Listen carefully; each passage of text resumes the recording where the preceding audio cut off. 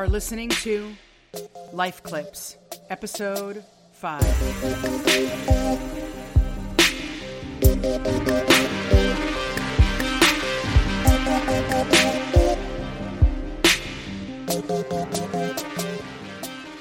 Hey everyone, Kim here. So this episode will be the hardest one that I've ever done, for sure.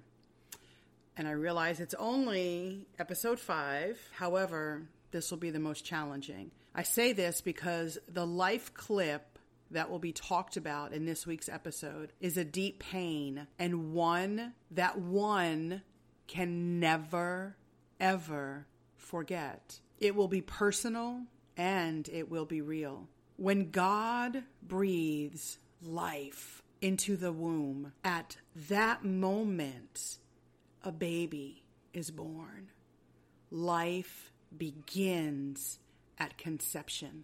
That is a fact. You can carry this amazing gift for 9 months, some 7, some 8. But what would you do if this amazing God-given gift was taken away before its time? What would you do if this amazing gift that God granted for you had a different ending? This week's guest has an amazing life clip.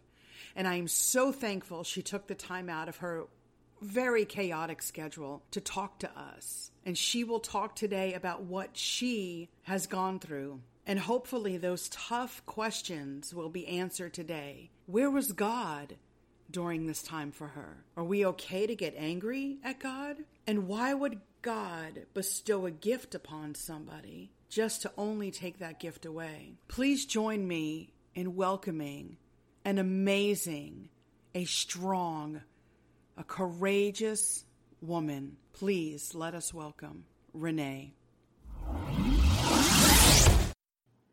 So, hi Renee, can you hear me okay?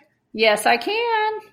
Perfect. All right. So I don't know if you've ever heard one of my podcasts yet, but in the beginning, I always try to get my guests to give a life clip of their entire life. And so if you want to take 1 or 2 minutes and give our family a life clip of your life, the platform is yours. Sounds good. I grew up surrounded by Christianity. I had a Christian family from a young age. I was taught by my mother how to study God's word and have a quiet time. Mm-hmm. I was at church every Sunday morning and Sunday night. I went to youth group on Wednesdays. I was exposed to missionaries from all over the world. My parents would host them in our home when they were in the States on furlough and trying to get support from churches. I went to a Christian school from kindergarten through 12th grade. When I was 26, I married a Christian husband. And when I was 27, we had our first child. And sounds quite idyllic. All right. However, I think when growing up surrounded by Christianity, I think I had a working head knowledge of Satan being the enemy, but I think I underestimated his adept skills at being able to deceive us and trick us. And it wasn't until I was 29 and 30 that I had a key defining moment in making the Christian faith my own. And I had a list of things I never thought I would do. Just like in Luke 22:31 through 34, when the Lord told Peter that he would deny him 3 times, Peter's response in today's lingo would be, "What? I'm all in. I'd never do that, Lord."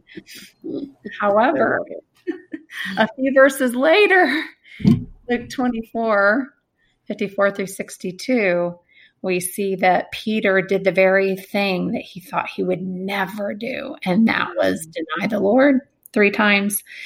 And so when I was 29 and 30, I never thought that I would ever have an affair. I never thought that I would get divorced. Those are just things that I never thought I would do. And yet those 2 years were the biggest battle of my life. I did not get in a physical affair. I got in an emotional affair, and it affected my marriage.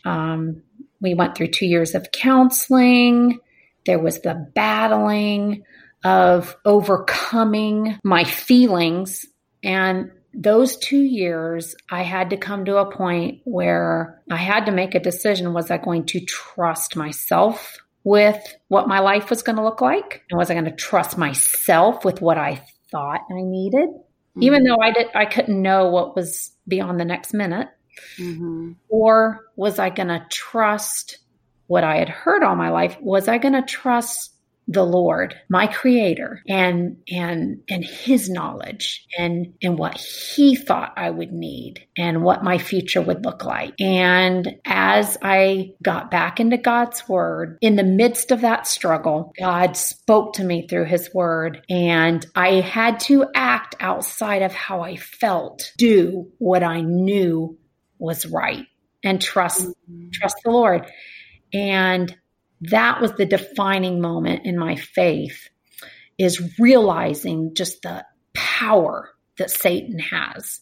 Mm-hmm. And at any moment, we can be tempted with things that we would never think we would struggle with. And so that was a key moment. And so ever since then, even up to until now, that has been the crucial point in my faith, is realizing the power of our enemy, Satan, and the battle, the spiritual battle that we have to engage in every day, and the choices we have to intentionally make every day. Agreed. I do. And it's funny that you should mention that. I'm actually reading an amazing, it's not a book. It's like a devotional. It's not even a devotional. I don't know what you want to call this. It's by Kay Arthur, and it's called Lord, Is It Warfare? Teach Me to Stand.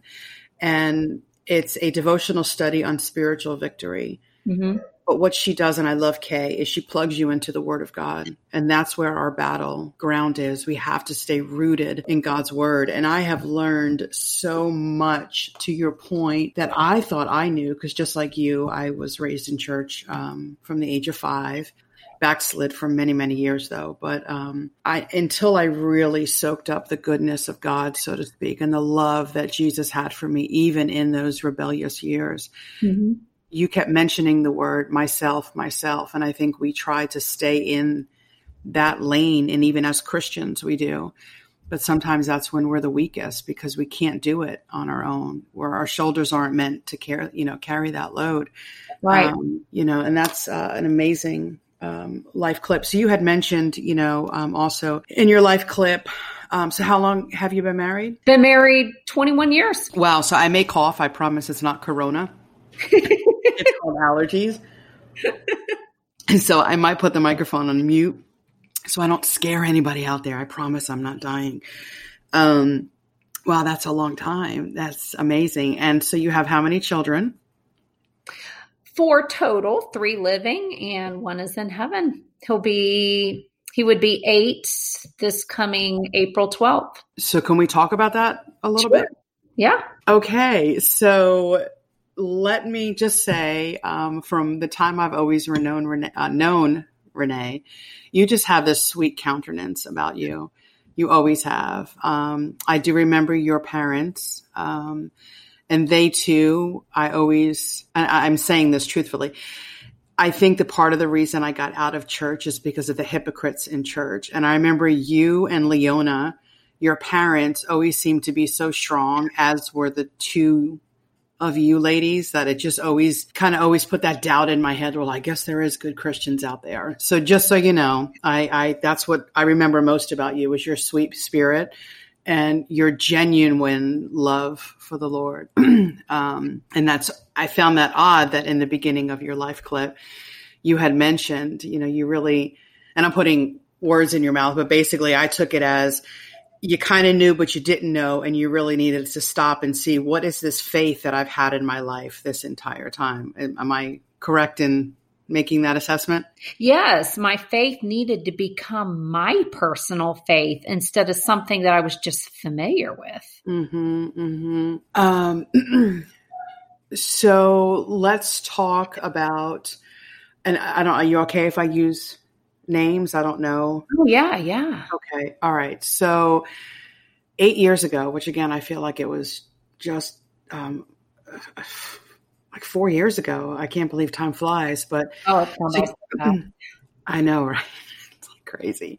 So you found out you were pregnant, and then I just want you to kind of lead into the story there. And I think this podcast is really going to be your moment. I may interrupt and ask questions, but I just want you to lead with that. And I guess the part of me of wanting to have you on this show is I myself, I had a miscarriage, nothing to your degree. I had an ectopic pregnancy. I lost my right fallopian tube. I prayed through it. Sorry. No, that's fine. And I lost my child at 10 weeks. And I just remember that pain that was in my heart. And I remember my anger towards God. But again, I think that's why I just took to your story, the way that you posted your strength. Like, I was like, wow. Because again, I was backslidden, and I just felt like if I had those moments with Christ, perhaps I could have been stronger. So again, I just want you to start with that. So you found out you were pregnant, and then take our family on your journey. Let's take a quick break. Everyone is podcasting these days.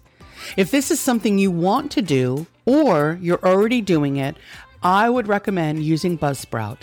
Buzzsprout has tons of guides to help you find the right equipment at the right price. I currently use the Blue Yeti. Buzzsprout is an extremely user-friendly platform, and I could not be happier with their services. There are so many things that this site allows you to do. From your show being listed on every major podcast platform, to the audio player that you can use seamlessly on your websites, to the detailed analytics of what we, come on guys, the podcasters want to see. Don't lie, I know you look at that too. We want to know who was listening, where they're listening, how long they're listening. There are zero hassles because Buzzsprout provides these tools and more to help promote our podcasts. Fellow podcasters, do we not work hard? Well, I am here to tell you that Buzzsprout works even harder to make our podcasts stream streamlessly. Yes, I know that's not a word.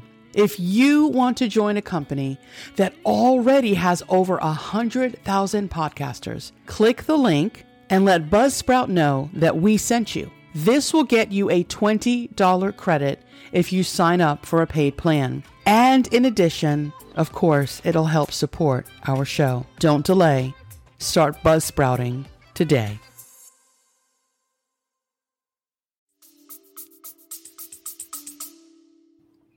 I found out I was pregnant, and we were really excited. We didn't expect to have a third one, but we were happy. And I had miscarried my first pregnancy. I had miscarried at 10 weeks. And I grieved that, but I got pregnant quickly, like within the next 2 months. I got pregnant with our oldest daughter. So we had her, and I had no issues with her. And then 6 years later, we had my son. So I had gotten pregnant both times we had tried. And so Weston was a surprise. And when we went in for his 20-week ultrasound, we were supposed to find out what he was. And so we were excited, but I noticed something a little off with the ultrasound tech. She was nice, but she seemed a bit guarded. And as I was seeing the ultrasound pictures, they didn't look as clear as the other kids had. And she was making comments just about how she was having a hard time finding some things, and that Dr. Frank may want me to come back just to be, so we could get a clearer picture. And so when she said she was having trouble finding things, what was she having trouble finding? And again, if I push, just let me know and you don't have to answer. No, she wasn't very clear. She was trying her best to be very professional and vague. She didn't want to alarm me. And so anyway, but I don't know. It was the Lord. I think the Lord let me know that something was different. And so she said that she would talk to Dr. Chuck and that he would probably want to reschedule and look at the ultrasound. And so when I left the office, I told my husband, I'm feeling like something's different. Something was a little off with how she was acting. She was very professional, but I just feel like something's different with this pregnancy. And I don't know if there's a special needs child that we're looking at having. So my husband and I talked through it, and we decided that we would accept whatever the Lord wanted to give us. Right. And I got a call from Dr. Chuck that afternoon asking if we could come in early the next morning. He wanted to talk through some of the things about the ultrasound. And so we went in early the next morning, and he said, I'm not going to sugarcoat this. I know you guys too well, and I know that you would just want me to be straight up and honest. He said, I did not sleep last night because it just hurts so much for me to tell, like you, that your child is incompatible with life. He has Potter syndrome, and that means he has no kidneys. He's bilateral renal agenesis is the medical term for it. He has no kidneys. He has no ureter tubes. And there would be no way that his situation could be cured or remedied. And so he said he may make it to full term, but there's going to be the danger that he could suffocate because you're not going to be able to have the fluid in your uterus that it would require for him to be able to develop his lungs and breathe. And so he won't have that cushion around him. And so there's more of a chance that he could suffocate or pass. And if he does live, then you're looking at maybe an hour or so. And so we began to pray. That morning was actually the morning of our son's 5th birthday. And we had made plans for his birthday party that afternoon. So we decided that we would just let him have his birthday party and carry on. And that night, the kids both wanted to know what the baby was and how the baby was doing. Our daughter was 11 at the time and our son was 5. And so they wanted to know. They said, well, you haven't told us about the baby. What are we having? And so it was still my son's birthday that night. And so we told them that we found out that the baby was sick and that we could talk about it tomorrow if they wanted, because it was Nate's birthday and we wanted him to be able to enjoy his birthday, but that God was in control. And they both insisted. They said, no, we want to hear now. And so we had that talk with them. We told them that what we had found out. We were honest with them and told them that the baby didn't have any kidneys. At that point, we weren't able to find out the sex because the foot was in the way. And so anyway, we told them what the doctor told us about the baby's condition. And we told them God can work a miracle. God can make kidneys appear. God can make ureter tubes appear. But sometimes God chooses not to. Sometimes God chooses to bring his children home.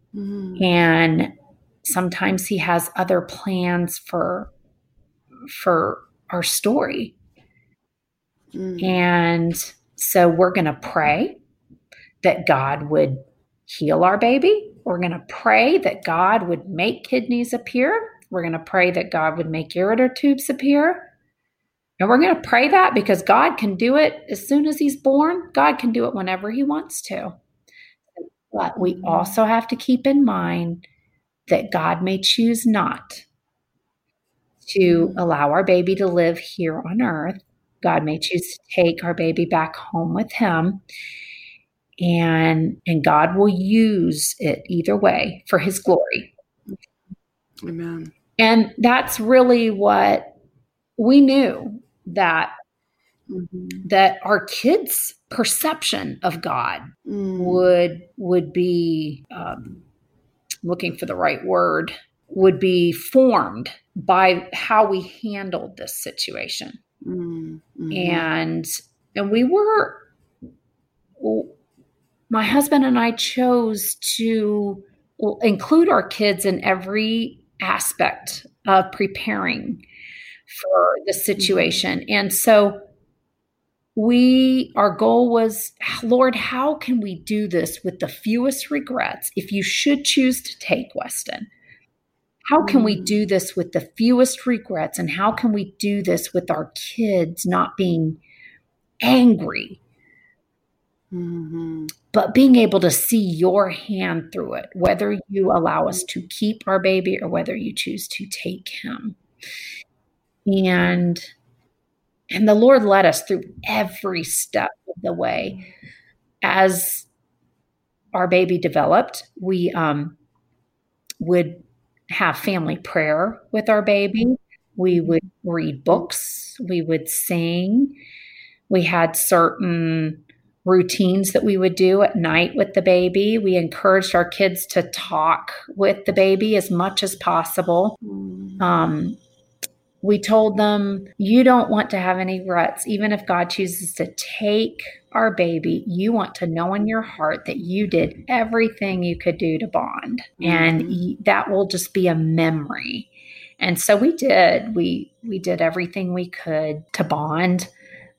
We did memorials, like we went to Build-A-Bear and I had recorded the baby's heartbeat at the doctor. And so then we went to Build-A-Bear and they have those little recording machines. And recorded the baby's heartbeat, and they both chose bears, white bears, and to put the heartbeats in. And so they would have those as memoirs. We began to plan the memorial service just in case. All the while believing that God could choose. And the way we were handling it, we were criticized by our family. In which ways, if you don't mind asking? My parents were very adamant that we were not handling it with enough faith. We needed to be telling our kids that God could work a miracle, and we needed to believe that he was going to work a miracle and save Weston, save our baby. Hey, everyone. So thank you so much for tuning into this week's episode. Yes, this will have to be 2 parts only because the recording was over an hour. And I do know that once we get to a certain length of time, we kind of tune out and we don't want to hear anymore. This life clip is too vital and too important and can impact so many lives to run it the full steam ahead and have people tune out and just shut it off. So with that being said, please tune in next week for part 2 of episode 5. But before I go, please don't leave me yet. I also want to give a plug to a book that Renee was a contributing editor on, and it's her sister's book, and it's called Leah Unveiled. Again, that's called Leah Unveiled. This book deals with going through hard times and unrealized dreams. It is a Bible study book, but that should not stop you from getting it. Thanks, guys.